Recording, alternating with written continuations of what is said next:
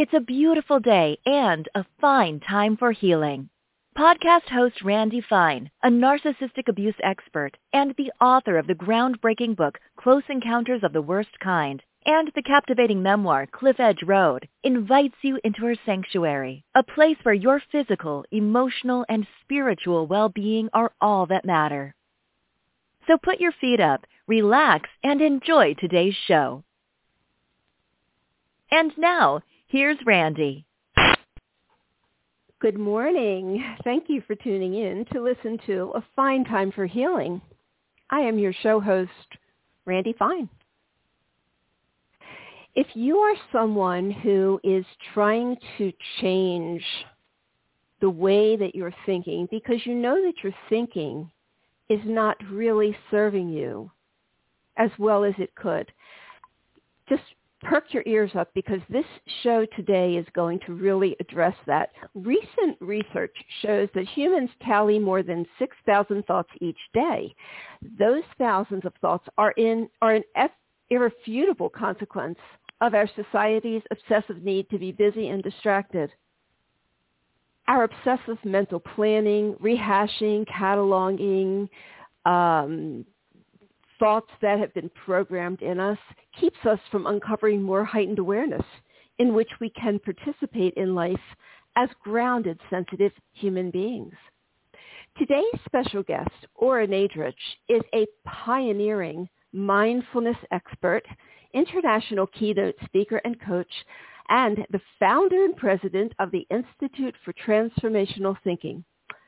A sought-after expert in the fields of mindfulness, transformational thinking, and self-discovery, she is the author of Says Who? How One Simple Question Can Change the Way You Think Forever. Live True, a mindfulness guide to authenticity, named one of the 100 best mindfulness books of all time by BookAuthority, and her very new book, which we're going to really be focused on today, Mindfulness and Mysticism, Connecting Present Moment Awareness with Higher States of Consciousness. Good morning, Ora, and welcome to A Fine Time for Healing. Hi, Randy. Good morning to you, and thank you so much for having me. It is my absolute pleasure. I love this topic. I think that it's a topic that really will speak well to my listeners today, and I'm not going to go into why, but they will see as we go along. So, okay. So how do you define mindfulness? Mindfulness in its most simple definition, and not in any way to dumb it down, but it really is a simple definition, very straightforward definition. It's the practicing of it that is where the work is done, and that is the practice of being in the present moment, or being in the present moment with total awareness. That is the essence of the mindfulness practice. And you say that the more we can trigger neurotransmitters consciously or deliberately, the more we can feel great with doing this. Absolutely, yes. Yes, I do say in the book that our brains mimic a medicine chest, basically, in that we have all of these natural, chemicals in the brain that can create many different moods, obviously, and that the more we are present and the more we are cognizant of the thoughts that we hold in our mind, we can really see the effect that it has on our chemicals, our mental chemicals, our brain chemicals. And that's when we can experience things, which is what I really present in the book, that we can feel the feel-good chemicals, if you will, when our thoughts are more supportive and positive. So you say, and this is obvious, and it was actually the next question I was going to ask you, but I see it's in your book, we don't usually come to the present moment free of thoughts and concerns. And everybody's probably thinking that. You say, and we don't travel light. As a matter of fact, we pack more than we need, no matter where we go. And I'm talking about mental baggage that's directly from your book. Yeah. So how do we deal with that? Well, where mindfulness comes into play with that particular thing that you're citing in the book is having an awareness, because what mindfulness does is it makes us aware of the thoughts that we are having. or making us aware of how busy our mind is, or making us aware of, again, what the book says, the mental baggage that we carry with us wherever we go. It's like putting a light on it. When we are cognizant of the activity of the mind, we can then work with our thoughts accordingly. So mindfulness is a great foundation for that, in that it really strengthens our awareness. And by being more aware, we become more aware of, again, things like the thoughts that are going through our head. And as you cited, thousands and thousands of thoughts occupy our mind daily. And the thoughts that oftentimes get our attention are those negative and or fear-based thoughts. So once we become aware of them, rather than to push them away or deny them, we can work with them. And we can then really begin to actively work with, what I call curating a mind that basically has healthy, productive, life-affirming thoughts, as opposed to allowing for thoughts that are ultimately negative and can be destructive. And you liken this to having an ant invasion in your house. And maybe you can use that analogy so that people can understand that. Well, I like just that. Go straight into that analogy in the first chapter, Behold Mindfulness, because I really want people to understand that, like, when you are in the throes of something like an ant infestation, and I think everybody at some point has had ants in their home, and it just seems like it's a never-ending thing. You look away, and they've multiplied, in droves, and you could be telling yourself all sorts of things like, oh my God, and all the inner chatter that goes on, but worrying about them or all the things that you may be thinking in the moment isn't going to help fix that problem. And if you think about that, ants just continue to come in. That's really a good metaphor for our thoughts. There's another thought, and then there's another thought, and now here's another annoying thought, and here's a negative thought. And just when you think you're making headway, or again, if you just look at the visual of what that connotes with the ant infestation, you've got to deal with it, each and every one of those ants. Each and every one of our thoughts can be like pesky, incessant, annoying, a nuisance, if you will, just like an ant infestation. So I really wanted to give people a sense of how, annoying and monotonous our thoughts can be. It is. It's a great analogy, and it really, really does drive the point home. So are we supposed to accept the thoughts that we're having? Are we supposed to argue with the thoughts we're having, or just sort of move them aside? Well, definitely not move them aside. What I say in my first book, Says Who, is that we really do want to, be the master and the creator, if you will, of our inner dialogue. And we also want to be with our thoughts, all of them, not just the pretty ones, I say.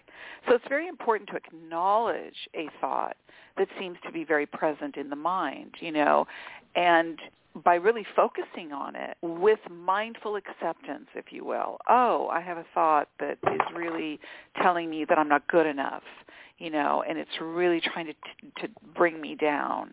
It's really trying to undermine me. It's really trying to just make me really doubt myself or feel insecure.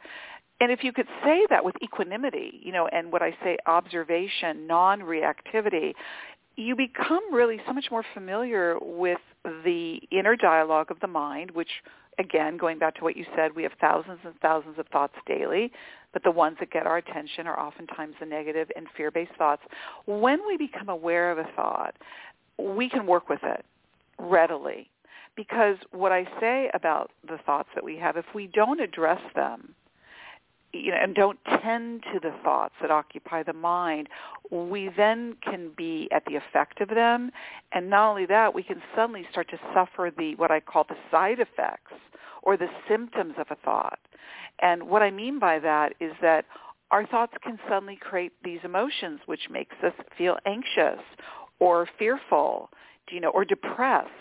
So you don't want to get to that point. When you acknowledge the thoughts that you have, the encouragement that I want to tell people is that by acknowledging our thoughts, whatever they may be, negative, fearful, dark, whatever that is for you, having an awareness that you're thinking that thought, boom, you can begin working with it. And that's important because we need to work with the thoughts that cause us the most suffering, or else we just are in a constant state of suffering at the effect of that particular thought. So, the good news is that we can transform those thoughts. We can change those thoughts into something more positive and more productive and more constructive. We have the ability to change our thoughts. Isn't that great? It is great. It is great. And we're talking a little bit about neuroplasticity, where we can change the way our brain works, which is really an amazing thing to know. What does it mean to be in chapter 3? You talk about awakening, and so we hear this word a lot. We hear the news talking about the woke generation and this and that. But what is it? To me, that really doesn't make any sense. But what does it mean to be effectively be awake? Randy. I'm glad you said that, because when I wrote Mindfulness and Mysticism, the word woke, which is being used ad nauseum today, and it's being used, I think, more in a politicized way, if you will. Yeah. I really, I have to say, I want to talk about that because it's really, in a way, a misuse of being awake, in my opinion. And I feel that it's a very presumptuous way to say, oh, you're so woke. Well, what does that really mean?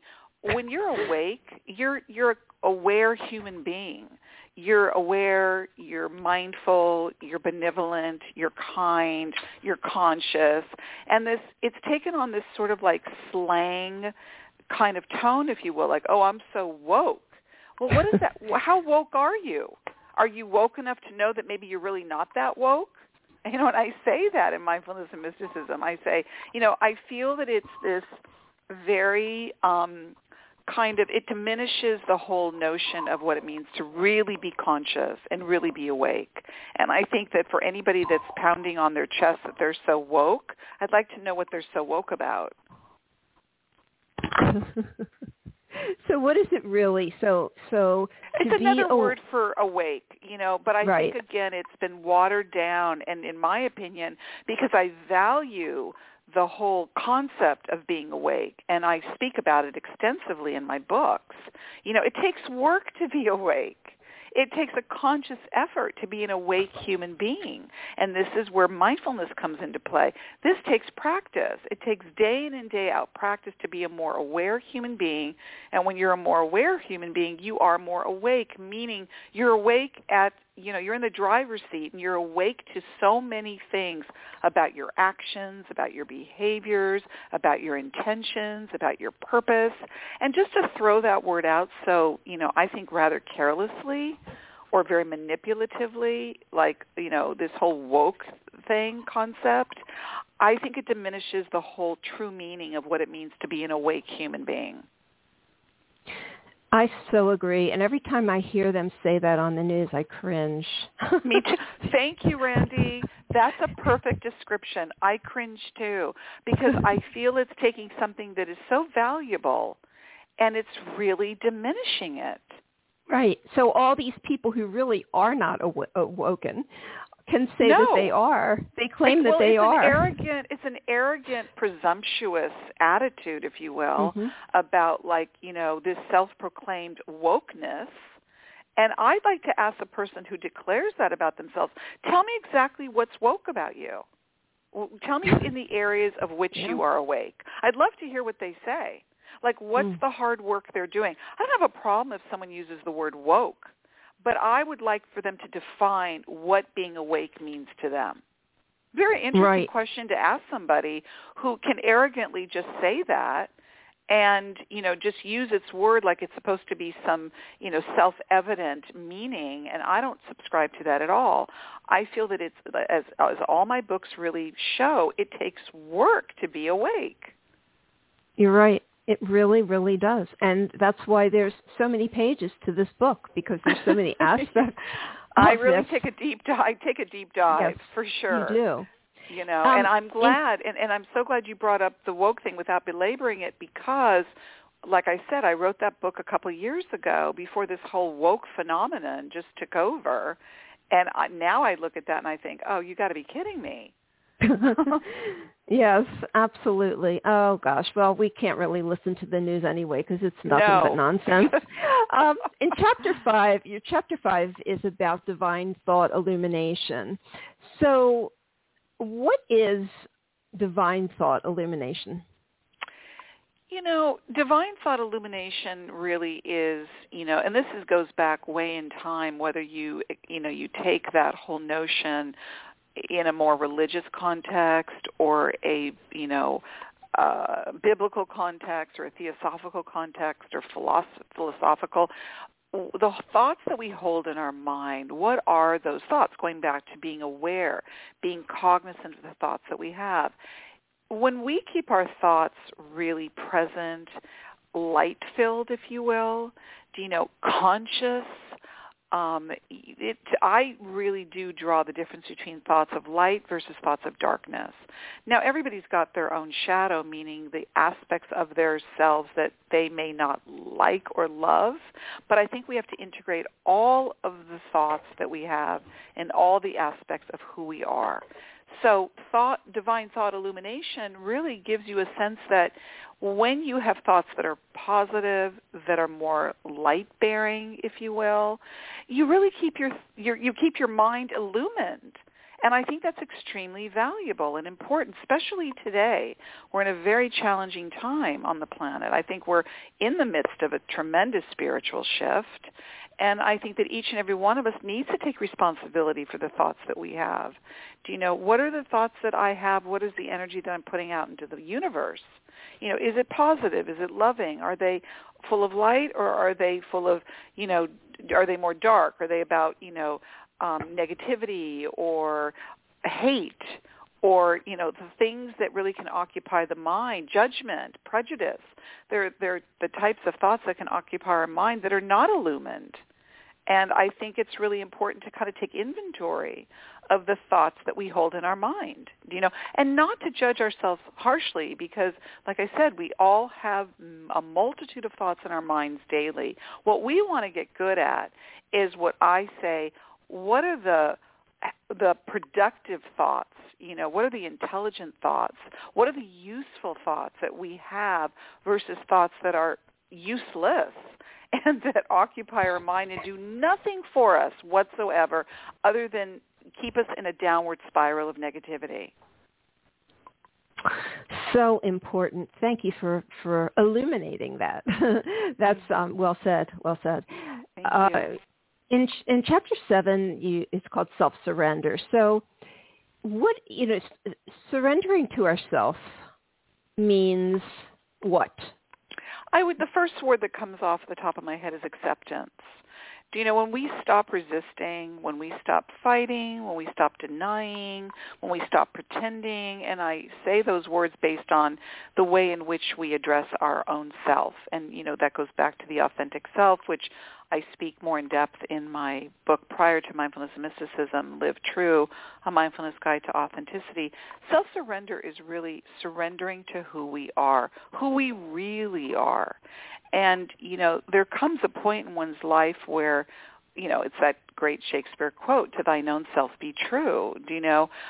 Many, many people live their lives according to other people, or expectations that are placed upon them, or expectations that they place on themselves, that we have to be someone that maybe we're really not, And I think what's a really important realization on the life journey is to say, who am I really? Am I living my life authentic to who I really am? Or am I living my life because I want others to accept me, love me, want me, the things that maybe cause us to live inauthentically.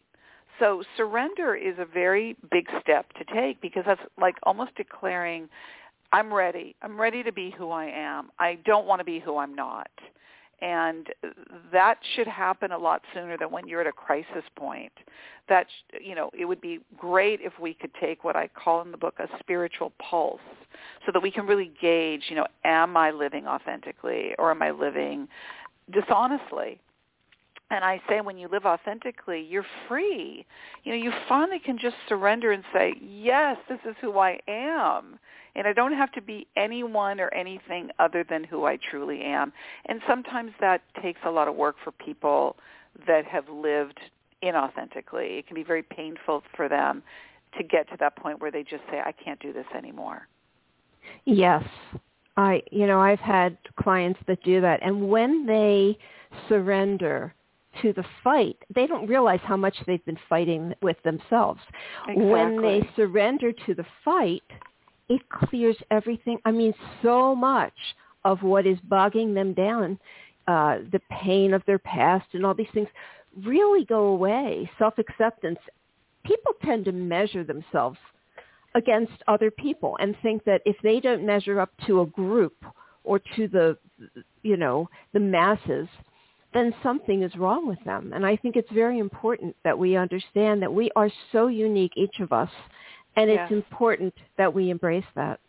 Absolutely. And, we have to really understand that we may think that people are imposing those expectations on us, but in fact, we are the ones that it's oftentimes self-imposed.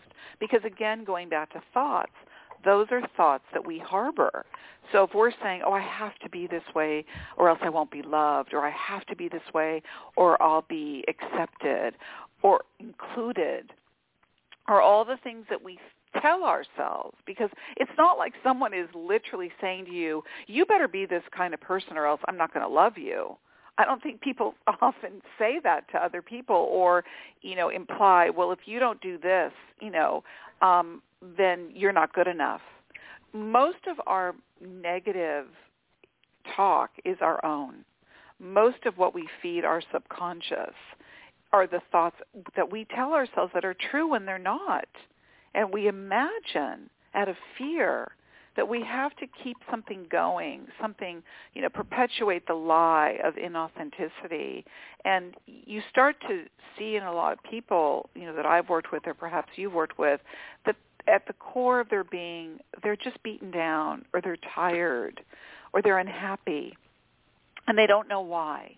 And sometimes what's buried deep within them is not surrendering to who they really are so that they can feel free and liberated and no longer have to live the lie. It's, the benefits of it are so great. You have nothing to lose. You have only to gain your most authentic, individual, special self to emerge. And then you can live from that place. And it's just so much more liberating. Yes. So, and this is directly, I know everything is related to mindfulness, but this is really directly related to it, because if we first have to be mindful of what our thoughts are, of what we're saying to ourselves, of the ones that are not working for us, in order to be able to embrace our authentic self. Because a lot of those messages are from the past, from people who had nefarious agendas with us and tried to make us think that we were worthless.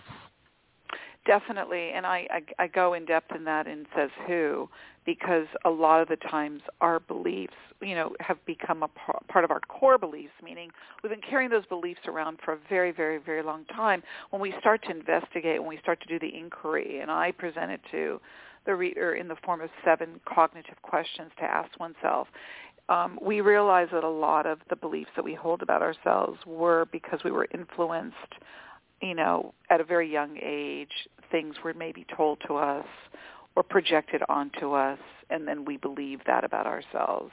And we carry those beliefs into adulthood. And they can be changed at any time. We just can begin to realize that so much of what has been said to us or told to us, you say nefarious, very good word, that, can be said by an authority figure, a parent, a bully on the schoolyard. Things are said to us very young, and we are vulnerable and impressionable when we're young, and we take it on as true. And I see many, many people that carry those first beliefs about themselves that become a part of their core beliefs way into adulthood. And they keep thinking that about themselves, when in fact that was really what was said to them very, very early on in their lives. And that book is called Says Who? One Simple Question Can Change the Way You Think Forever. Yes, very, I think a very valuable book to really, because the method itself, the Says Who method, really helps you just, have a system in place to be able to address a negative or fear-based thought when it comes up. I mean, you can literally ask yourself the 7 questions or any of the 7 questions, and boom, you are in present time with that thought. You're challenging that thought. You're saying, wait a minute, I don't, to quote the book, says who? Who said I have to believe this thought is true? I'm thinking it. I have every right to challenge it. Yeah, yes. I mean, it's so interesting that some people can be living their lives as really great people and have this belief that they're bad. And it's against all rationale. And they have a really hard time. It's like they say, but I'm a bad person. And I say, but are you really? Well, no, I'm not really, but I believe I am. It's so confusing for people. Mm-hmm. Yeah, we all have the inner critic. That's just there for different reasons, and people have an inner critic, in varying ways. Some people, they can occasionally call themselves an idiot, or, oh, I'm so stupid, or, oh, I can't believe I did that, I'm this or I'm that. And then there's some people that are really abusive to themselves and tell themselves all sorts of terrible things, and, might go out into their day with a smile on their face, and you'd never know that they're beating themselves up so terribly inside. And so we need to, again, that's the mindful awareness of catching ourselves. I say, don't say that. Don't say, oh, I'm so stupid. Oh, I'm such an idiot. Oh, it's so typical of me, or, oh, I'm the person that never da-da-da-da. Be mindful of the thoughts that we tell ourselves. And then, of course, as you know, there's something called the imposter syndrome. Well, that is just unbelievable to think how many people, even famous, accomplished, successful people, think silently to themselves, oh, when they find out what a fake I am. One day they're going to find out that I'm really a fraud or I'm really a fake. You would never even know that about somebody who on the surface appears very successful. Do you know? These are the types of inner torturing critical voices we have to address, or else they just become familiar and we accept them and they become part of our day in and day out thinking. And I say no. Set yourself free of that torture. And it is torture. It really is torture. So let's switch it up. The other part of your book is about mysticism, and this is something that many people really never stop to think about. So right. Yes. What is mysticism, and is it for only people like Gandhi and Buddha? Such a good question. No, and that's why I wrote it. That's why I tackled something that would seem, if you will, so unavailable or esoteric or metaphysical. I really wanted to, what I say is demystify mysticism. And I was drawn to it because I myself, and I speak in the first person of my own personal experiences, going back to childhood when I would have these experiences and these feelings and these sensations, and I didn't know what they were. So I wouldn't know to call them mystical experiences, and what I say is that we've all had those magical or mystical moments in our lives. And if we really stop and think about it, many, many people that I've presented that to or are reading the book will say, I remember when I was a little girl or a little boy and I had this really unbelievable experience and I didn't even know what it was, but it felt like there was a presence there with me, or that I had this warm and fuzzy feeling inside because I felt trusting that I was being guided by something that I didn't know what it was. There's so many stories that people can say about their own personal mystical experiences, if you will. And what I realized when I did research about mysticism and, going into the areas of mystics themselves, mystics are really people that devote themselves to the mystical experience. They know that there is something to life that is more mysterious. They know that there is way more than just what we see on the surface. But you have to be somebody who's curious about that. You have to be someone who's unafraid to go towards those things that are very unique to you, and that sometimes people maybe feel frightened by it because they feel like, oh, what's that? Or, oh, I don't know what that is, or it's the unknown, or it makes me feel out of control, or it makes me feel like there's something going on that I can't really put into words. But, boy, it's really a great feeling, and it's fleeting, and I don't know what it is. I go into all those areas, and I say each and every one of us is a mystic in the making. Each and every one of us can have a mystical experience if we're open to it. And you say you have 7 questions for us to ask ourselves in this book, Mindfulness and Mysticism, and it's do I wish to seek the truth? What is the truth I wish to seek? Do I wish to seek only the surface of this life? Can I look beyond the surface? Am I ready to go beyond the surface? Do I want to know the mystical? Do I want to experience union with reality? So these are the questions that we take to bring us into this place of mysticism. Can we live in mysticism all the time, or is it based on specific experiences? That's such a good question. This whole idea of can we be in a particular state all the time, I don't know, in that I love the quote by French philosopher Pierre Teilhard de Chardin, which is, we are spiritual beings having a human experience. So what we don't want to neglect is our spirit. Our spirit is that very thing that maybe we can't really define it. It's like the wind that I say, I use the metaphor of a sailboat. It's like that invisible wind that, really moves the sailboat along, that breathes life into that sailboat. It's that magical occurrence that happens. I think that every person that's either a sailor or on a sailboat, there's that wonderful kismet that happens where everything is just right. Everything is in alignment. Do you know? So can we live in that state all the time? I doubt it, meaning that we're having human experiences all the time. And our human experiences are oftentimes going to take us away from those wonderful, numinous, mystical moments, but have more of them in your life. Don't rob yourself of those moments. If anything, invite more of those moments in your life. And that's really what I'm presenting to the reader. Do you want to just have an ordinary life that's just sort of devoid of these more magical moments? And to really concretize it, to say a magical moment can be when we've had that feeling when we say, oh, God, that was so great, or, oh, my God, this is the best moment of my life. Oh, this is so fantastic. Think about how that makes us feel when we're in those moments. Sometimes it, in fact, is a mystical moment that we just know that something happens that is just so special for us that I really propose that those are, in fact, can be described as mystical moments. So let's welcome them. Let's invite them in. Let's have more of them rather than less of them. Life is difficult enough as it is. And that's really the journey that I'm taking the reader on. I'm really saying, come, let's be on this life journey and let's invite more of those moments into our lives. It will really enrich our life so much. It will give us such special moments in our life that we can acknowledge and say, oh, wow, I'm feeling so connected today. I'm feeling at one with, I talk about oneness, and I talk about that the mystical experience, the divine experience, is very unique to each and every one of us. We know what that is when we're going through it. For some, it's a religious experience.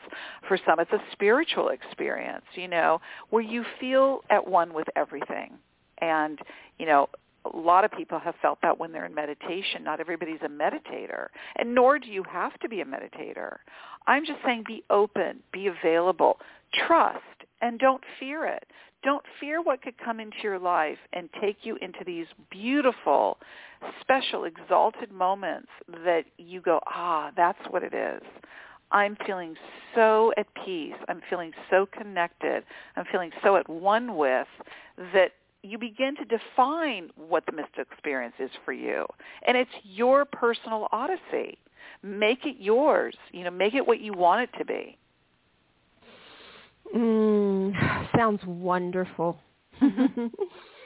Yes. So you mentioned, the quote, spiritual being having a human experience. And part of that human experience is that we come here with a veil over us. The veil meaning that we are not really supposed to know where we came from, necessarily who we are at a soul level. But you talk about lifting the veil.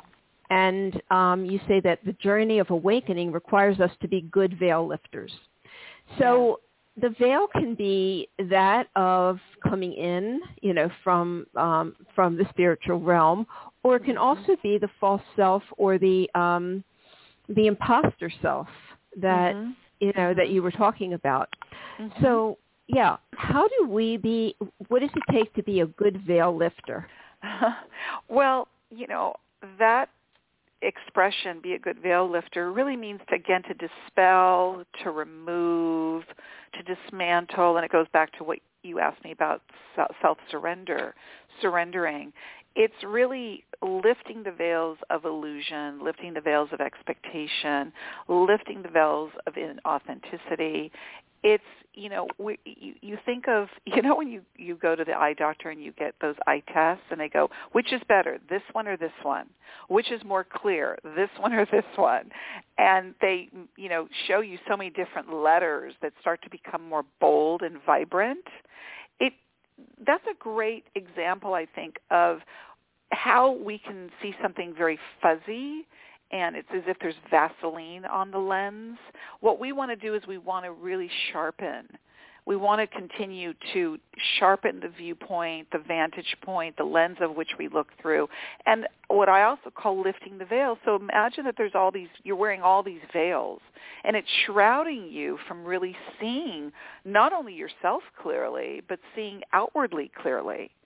And I think the ways in which we can become good veil lifters is, again, a mindful practice, the awareness of what doesn't feel right to us, what doesn't feel authentic to us, what are we doing, what are we perpetuating in our lives that are keeping those veils on our face? Are we keeping them on out of convenience because we don't want to look at something? Are we wearing those veils of illusion because it makes us feel safe, or we're afraid to really see things for what they really are? I mean, we have a lot of questions to ask ourselves. How can I lift the veils daily? Whether it's veils of deception, veils of dishonesty, veils of inauthenticity. We have our work cut out for us. And being a good veil lifter, think of it again like that eye test. You're only going to be seeing things much more sharply, much more crisply. Don't you want to, or do you want to wear those rose-colored glasses and be in pretend land? Some people feel they need to be in pretend land because it just makes life more, less difficult for them. I say no. Take off those rose-colored glasses, lift the veils, so the more clearly you can see, the better and more you will be able to see. And that's the beauty, again, of mindfulness. I say it's the gift that keeps on giving. All the things that we're talking about, Randy, make us a much more of an aware, awake, and a person who can see much more clearly. Don't we want that? Well, I certainly do, and I would think that people do. But, change can require some major, changing ourselves, lifting the veil, accepting ourselves, seeing through that crisp lens, can cause a major shift in our life. It can mean that we have to change our career. It may mean we have to change our friends. It may mean that, because we're looking at things from a different way. We've been accepting less than for ourselves. Right. And now we're saying, no, I want the very best for myself. I want to live authentically and clearly. And that can be fearful. But I think that when we let go, it is so much easier. People think that when they let go, it's going to be terrifying. But when we let go, it eases so much up in our life. Do you agree?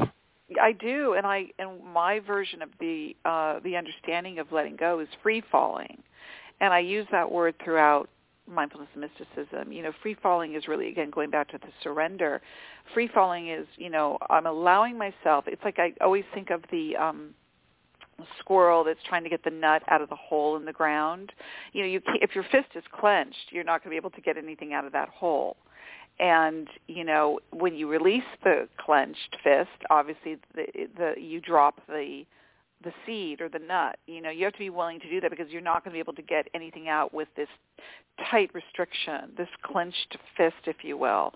So, I use the example in Mindfulness and Mysticism, like, jumping out of an airplane, and trusting that you're going to be safe because the parachute is going to protect you. There's that trust. There's that given trust, but you first have to jump out of the airplane. You have to be willing and wanting to do that. That's the scariest part, is taking that leap of faith, is taking that very major step, which, again, when you bring up change is very frightening, absolutely. But I love that quote by, I think it's Greek philosopher Heraclitus, the only constant in life is change. Change is happening whether we want it or not. We can't control not changing. Yes, we can stay stuck in our ways and we can stay very rigid and closed off, but things around us will change whether we want them to change or not.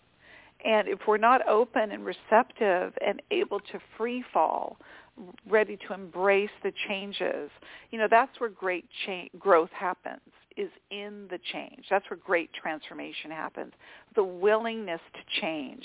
And you have to be not so identified with the fear. There's so much fear, like, what will change bring me? Because, again, it's going into the unknown. And what's familiar is more safe. But we have to be able to be willing to take that step towards change and trust it. Have that leap of faith that the parachute will open up and protect us. We have to trust and we have to have faith.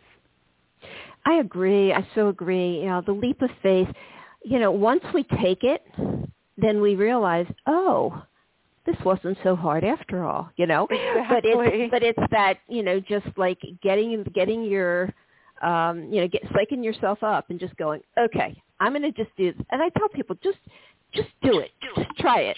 See what happens. Exactly. Just see what happens. There's a great, there's a wonderful quote that is, cross the street and then find out why you couldn't. It's like all the things that we can tell us, oh, I can't, oh, oh, no, I'm afraid, I can't, or what if this happens and what if that happens? And by the way, the what ifs is another really important point about the practice of mindfulness. The what ifs are about projecting into the future, which isn't here yet. And, what I say in my book is that being present in the present moment is one of the hardest places where we can be, because we're either so busy lamenting the past, which has come and gone, or we're worried about what if or could happen in the future, which isn't here yet. So, you can tell yourself all sorts of excuses of why you can't take that step across the street. Cross over. And then you can be like, wow, boy, I was telling myself this, and this. Well, I made it to the other side, and you know what? It was pretty painless. It wasn't as bad as I imagined. Exactly. So talking about change, in Chapter 11, you talk about the spiritual shift. And I've tackled this topic several times on my show because we are shifting. This is a major time in history, in evolution. So how do you describe the spiritual shift that's going on?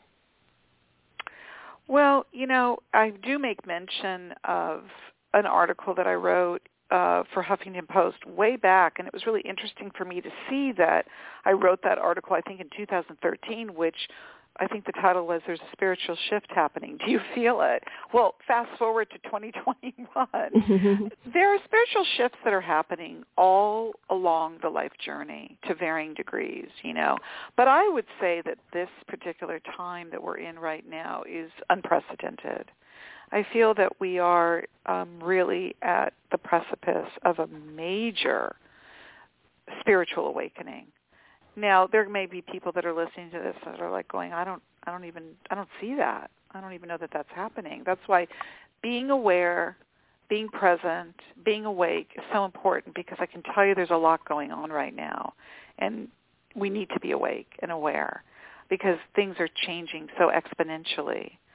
And, we've had 2 years of major change on the planet. I talked about that a lot in 2019. I had a podcast for a year, and I would say this is a time of a great awakening. It's not just about a virus. It's about an opportunity to really decide who we are. How do we want to live our life? How do we see these changes? How are we interpreting the changes that are happening? This is a great opportunity for each and every one of us to really step up and be able to become more awake human beings. I can tell you that. It's a very powerful time to be more conscious. It's a powerful time to be more awake. It's a powerful time to grow, to evolve. Don't miss this opportunity is really what I would advise. Because we have had a tendency, or we've had, I would say, the opportunity to be more isolated over the last couple of years. We spent an inordinate amount of time, in our homes. We had to be separated from one another. A lot of things that are very, very unnatural. So as a result, people had to spend more time, whether it's by themselves or with loved ones or with family. And, you can choose to do all sorts of things with these changes. You can choose to just, zone out and just, feed yourself all sorts of things that help you get through this time that you may find is difficult. And you might also look at it as a great opportunity to get to know yourself better. I think it's a great opportunity to really get to know yourself better. And what you said, Randy, you can discover about yourself during this time, like, I've had this job for 10 years, and it took something like this for me to have more time with myself to realize it wasn't really making me happy.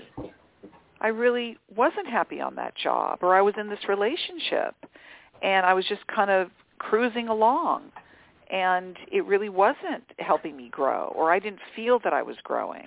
There have been a lot of realizations for people during this time because people had to work virtually. Again, people had to be at home. So they were able to look at their lives much more up close and personal, if you will. And there were a lot of realizations that people had and people are continuing to have.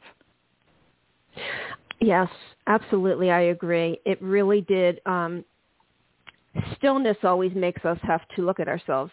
And that could be uncomfortable for people, but this was a forced way where we had to be still. And we did, mm-hmm. and I say get comfortable with being uncomfortable. It's like a lot of people don't like to be still. They like to be busy 24/7. Mm-hmm. They like to be, constantly go, do. And I say, we have to get more comfortable in the being, not just the doing. We have to become more comfortable with ourselves. And I know that, it's not comfortable for a lot of people. That's why I say get comfortable being uncomfortable, because the only way you're really going to get to know what your discomfort is all about is by spending time there and saying, what am I running from? Why am I running as fast as I can? Why am I avoiding looking at this? Why am I avoiding acknowledging what I'm really feeling? Why am I afraid to look at the fact that maybe I'm not really happy? And what is causing my unhappiness? This is something that I think really is so crucially important to address, because I also talk about the opioid crisis in Mindfulness and Mysticism, that we are far too dependent on things that are helping us feel better when we're not really tapping into our own natural resources to make ourselves feel better. And that's a real concern, because the opioid crisis is on a level that is just really, really frightening. And people, especially at a time when they're feeling a lot of stress and duress, they tend to, do things like emotional eating or drink more or reach out for drugs. And you want to really be mindful of the fact that the reason why you're doing that is because you want to numb out or you want to anesthetize. But this goes back to the practice of mindfulness, being present with what we're feeling, no matter what that is, even if it's uncomfortable. The only way we can move through, we can get to the other side of it, is to move through it. Yes, thank you. Excuse me, thank you for that. Let's see where I am. I want to make sure we have enough time to talk about everything. Mm-hmm. Okay. What's this one? Okay. So you talk about Sigmund Freud and how he had 3 levels of consciousness, but that there's more. So Sigmund Freud said that the 3 levels of consciousness are conscious, pre-conscious, and unconscious. But you name 7, okay? And you say this is from a transcendental meditation perspective. There are levels of consciousness that make up the path of spiritual development. So can we just run briefly through them? Like, I'll say them and you say what. So what is waking consciousness? Well, waking consciousness is by the way, the level of consciousness I think is most important. I do list all the different types of consciousness, and I'm sure there's a lot more than I even mentioned. But waking consciousness is something that immediately applies to all of us, and that is that when we're awake, going back to the awakeness or wokeness, if you will, that we're cognizant of our awareness while we're awake. That we become much more conscious, awake, and aware human beings. And that's the practice that I think we need to spend, a significant amount of time on, so that we're aware of who we are in the moment, and that we really do heighten our awareness. This is what the work is about. Basically, the work, if you want to get to just the most fundamental part of the awareness factor, is to be awake. And to be aware in the times when we're literally awake. And I say it's not a time to be asleep at the wheel. That's what naps and sleeping is for. Right. And the next one is sleep consciousness. So what is sleep consciousness? Well, when we're sleeping, we are processing. It's not like we're sleeping. Now, not everybody remembers their dreams. I happen to be really big on dreams, and I'm somebody who works a lot with the unconscious and the dream states. And, a lot of people just jump out of bed and they don't even retrieve a dream, So what it tells you is that your mind is active even when you're sleeping. And we are processing a lot of things in our dream states, and they're valuable. So every level of consciousness that we are experiencing, whether we're cognizant of it, whether we're awake, whether we're sleeping, we are developing our consciousness levels. Think of them as, I say, there's like states. There's so many states. There's different states in a country. Well, there's different states of consciousness, and the waking consciousness, after I describe all of them in the book, I emphasize how important, if we start with waking consciousness and with an awareness of our thoughts, feelings, and perceptions, that's a great place to start. Anything that you get after that is a bonus. Anything, other states of consciousness that you achieve is, it's much more in depth from there, but you really want to address the waking consciousness first and foremost. Okay. I'm going to skip over this.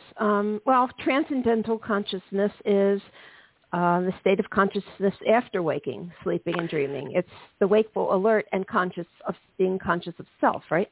Yes, and transcendental consciousness, again, really defines what it means to be awake and alert, and then having this really heightened awareness of self, meaning you're conscious of yourself. You're aware of your thoughts, your actions, your deeds, your behaviors. You become really what I call, super vigilantly aware of all of you. It's a really sharpened awareness of who am I? I'm aware of my thoughts. I'm aware of my words. I'm aware of my actions. I'm aware of my behaviors. I'm aware of my intentions. You become a very super aware human being. Okay. Cosmic is the state of a higher form of consciousness.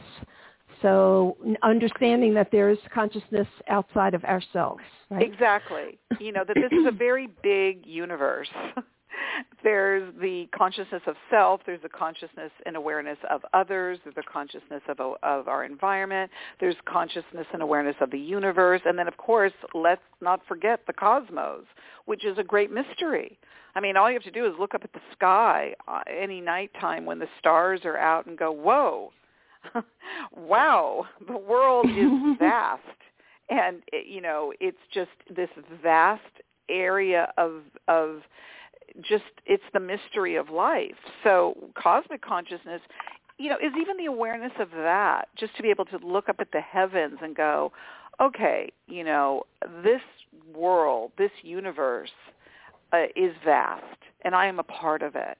And, if you go back to the mystical experience, which is a feeling of oneness, and I have exercises in the book to help you get connected to that feeling, is, wow, look at this universe that I'm a part of. I'm connected to all of it. So cool. And then God consciousness, that there's a higher self, a higher being, a source, exactly. That kind of thing. Yeah, the awareness of a higher self, whatever that means for you. You can call it God, you can call it oneness, you can call it unity consciousness, a source, present, the absolute. I mean, the names go on and on and on that are very specific to someone's perception of what they consider to be God. I mean, not everybody's religious, so they don't really, whether they're atheist, or they don't believe in God as we imagine God to be. God can be, or a higher presence, if you will, can be whatever that is for you. And you don't even have to label it. It can be a feeling. That's why I talk about the invisible, not just what's visible or what's been defined for us in biblical texts. I even mentioned that in the book. For a lot of people, God is this sagacious old man with white hair and a white beard and a robe and a cane. Because it's God has been depicted mythologically in that way. Well, that's not resonant for a lot of people.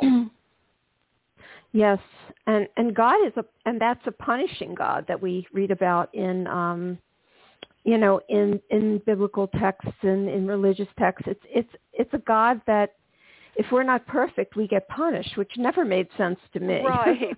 I think that's where it gets really confusing and complex and even messy in religion. And I speak about that. Although I keep saying this is not a religious book, I really do take a dive into those areas because I want to transcend these constructs. That one doesn't have to describe the mystical experience in any way other than what is personal to you. If it's when you go to a place of worship and that's when you have those aha moments, praying or devoting to a particular deity or God, so be it. That's your experience. But it's not everybody's experience. And everybody should have their own unique experience to what feels cosmic or godlike or holy or divine or transcendental. That is for you to decide. Very well said. Very well said. And the last one is unity consciousness, which this is something that Dr. Ervin Laszlo speaks about a lot. The state of consciousness that unites us to ourselves, others, nature, or the God of our understanding. Basically, that we are everything is connected to everything. Yes, that we are, and that's to me really, if I were to describe my own personal understanding of what the mystical experience would be, is a sense of oneness, a non-separateness, meaning that I feel at one with everything and everyone, cosmically, universally, personally. There's just this complete, and again, for some people they can't even put it into words, and for some people they've experienced in a state of meditation. It's separateness that causes us the most pain and suffering. Separateness from ourselves, separateness from others, separateness from identifying with things that are, pretty loaded and dense, like religion. I identify with this religion, you're not part of that religion, so therefore I can't feel connected to you. And it's separateness that really causes us, I think, the most problems and suffering in the world. Yes, it does seem that way. We have about a minute left. We can run over a few minutes. I wanted just to mention the dark night of the soul, because I think we hear a lot about that, and people wonder what exactly is the dark night of the soul. This you discuss in chapter 19. Well, again, I'm putting names to things that maybe people have, experienced, but they never gave it a name, and then there are people that can immediately say, oh yeah, dark night of the soul, I've had that. I know what that is, and really what it is it's whatever time in your life that you've had a feeling of deep hardship in your heart and soul, that you really went way down into the depths, into the belly of the beast, if you will. Like you really went into a deep part of yourself that maybe caused you a lot of suffering and pain. And for people that have felt that, they know what I'm talking about, and it can grip you, and it can make you feel like it's a dark night of the soul that's never going to end. And going back to change, what we know is that change is constant. So even though we get gripped by tremendous darkness or pain or suffering, for a lot of people, they don't believe that there is any light in sight and that they're never going to get past that, which is very, very sad, because I do mention in the book that's often the feeling that one can have when they start to feel very hopeless, and can even go into the depths of such hopelessness and despair that one can entertain the possibility of suicide. And which is very, very sad, because a lot of people think there's no way out from this hell that they're experiencing, and the only way out is to cease living. And it couldn't be further from the truth. And without really acknowledging and respecting anybody's experience of pain, what I really say in the book is that you don't want to get to that point where your darkness is so all-encompassing that you fall into such deep despair that you don't think you can get out from under it. Many, many, many, many people have had deep, deep despair and have gotten out from under it, or, rode that terrible, painful, dark night of the soul, rode it like a wave. And when they get out to the other side of it, they look back and they say that was where their greatest growing and learning happened. Mm-hmm. Yes, I always say that the way to the way to healing is through the pain. Totally. And so you have to go through it. You do, and that's a very, very difficult time where one's thoughts can take them over to such a degree that they don't believe that anything is going to change what they believe is true. That goes back to being gripped by the thoughts, and the very opposite of illumined thinking. That's why it's important to keep our thoughts, filled with positivity. And I don't mean like, let's be positive all the time. You can have days where you don't feel so positive, and that's okay. But be mindful of the thoughts that start to bring you down. And, if you're not careful, there can be a precipitous decline. And you start to go down the rabbit hole of despair. And the next thing you know, you are really gripped by this darkness and don't feel you can get out of it. Do you know? And I'm here to tell you, no matter what, your despair is, no matter how dark and deep it may feel or seem, you can get out from it. You can. You just have to believe that you can. You're absolutely right. And sometimes that requires that, you have a support system that helps you through that, because it can be very difficult to go through that alone without the encouragement that, it's going to be okay. And you're not alone, even though you may feel very alone. And that's why really telling somebody how you feel is so important. Don't be afraid. You know, I said to someone the other day that was, you know, a little bit shy of expressing something that they were going through, and they apologized. You know, there's that apology like, oh, I'm so sorry, or, I don't mean to. I don't mean about somebody just dumping their negativity. We need to know the difference between somebody who maybe is always dumping their negativity and really doesn't do the work to change what they're feeling, and those that are really suffering, and maybe the other extreme is being afraid to really share what they're going through, whether they're, ashamed of it or they're afraid to express it. I say it's really important to share what you're feeling, especially if you're feeling deep despair or even the beginnings of despair. It doesn't have to be deep, so that you can have a trusting friend or loved one that can witness you, that can hold sacred space with you, so that you don't feel alone. Because you know what? We're really not alone. And we are so much more alike than we are different, but we keep so much to ourselves. Wow. That's a powerful statement. Oh, so, well, I guess we should stop here. I know. We could continue going when we talk about this type of stuff. I know there's so much in your book. So we're talking about your book, Mindfulness and Mysticism, which is awesome. And we also talked about Says Who, how one simple question can change the way you think forever and live true. These are two very important books for those who are listening to pick up, because it's really, you really do take us through how to make these changes that we really do desire. And the book, I have the Mindfulness and Mysticism book, and it's just so comprehensive. There's so much I didn't have a chance to go through, but you have some wonderful meditations in there and a lot to ponder. So thank you, Ora, for writing this book. It's very valuable to all of us, and I really appreciate you being my guest today. And thank you so much for having me. I really enjoyed our conversation. Yes, I did too. Well, have a wonderful day, and hope to see you soon or talk to you soon. Thank you. Okay, have a wonderful day, Ora. You too. Okay. Thanks. Okay, bye-bye. So we are out of time today, but if you have any comments or questions about today's show, you can email me at loveyourlife@randyfine.com. May joy and serenity always be yours. Goodbye. We hope you enjoyed today's show.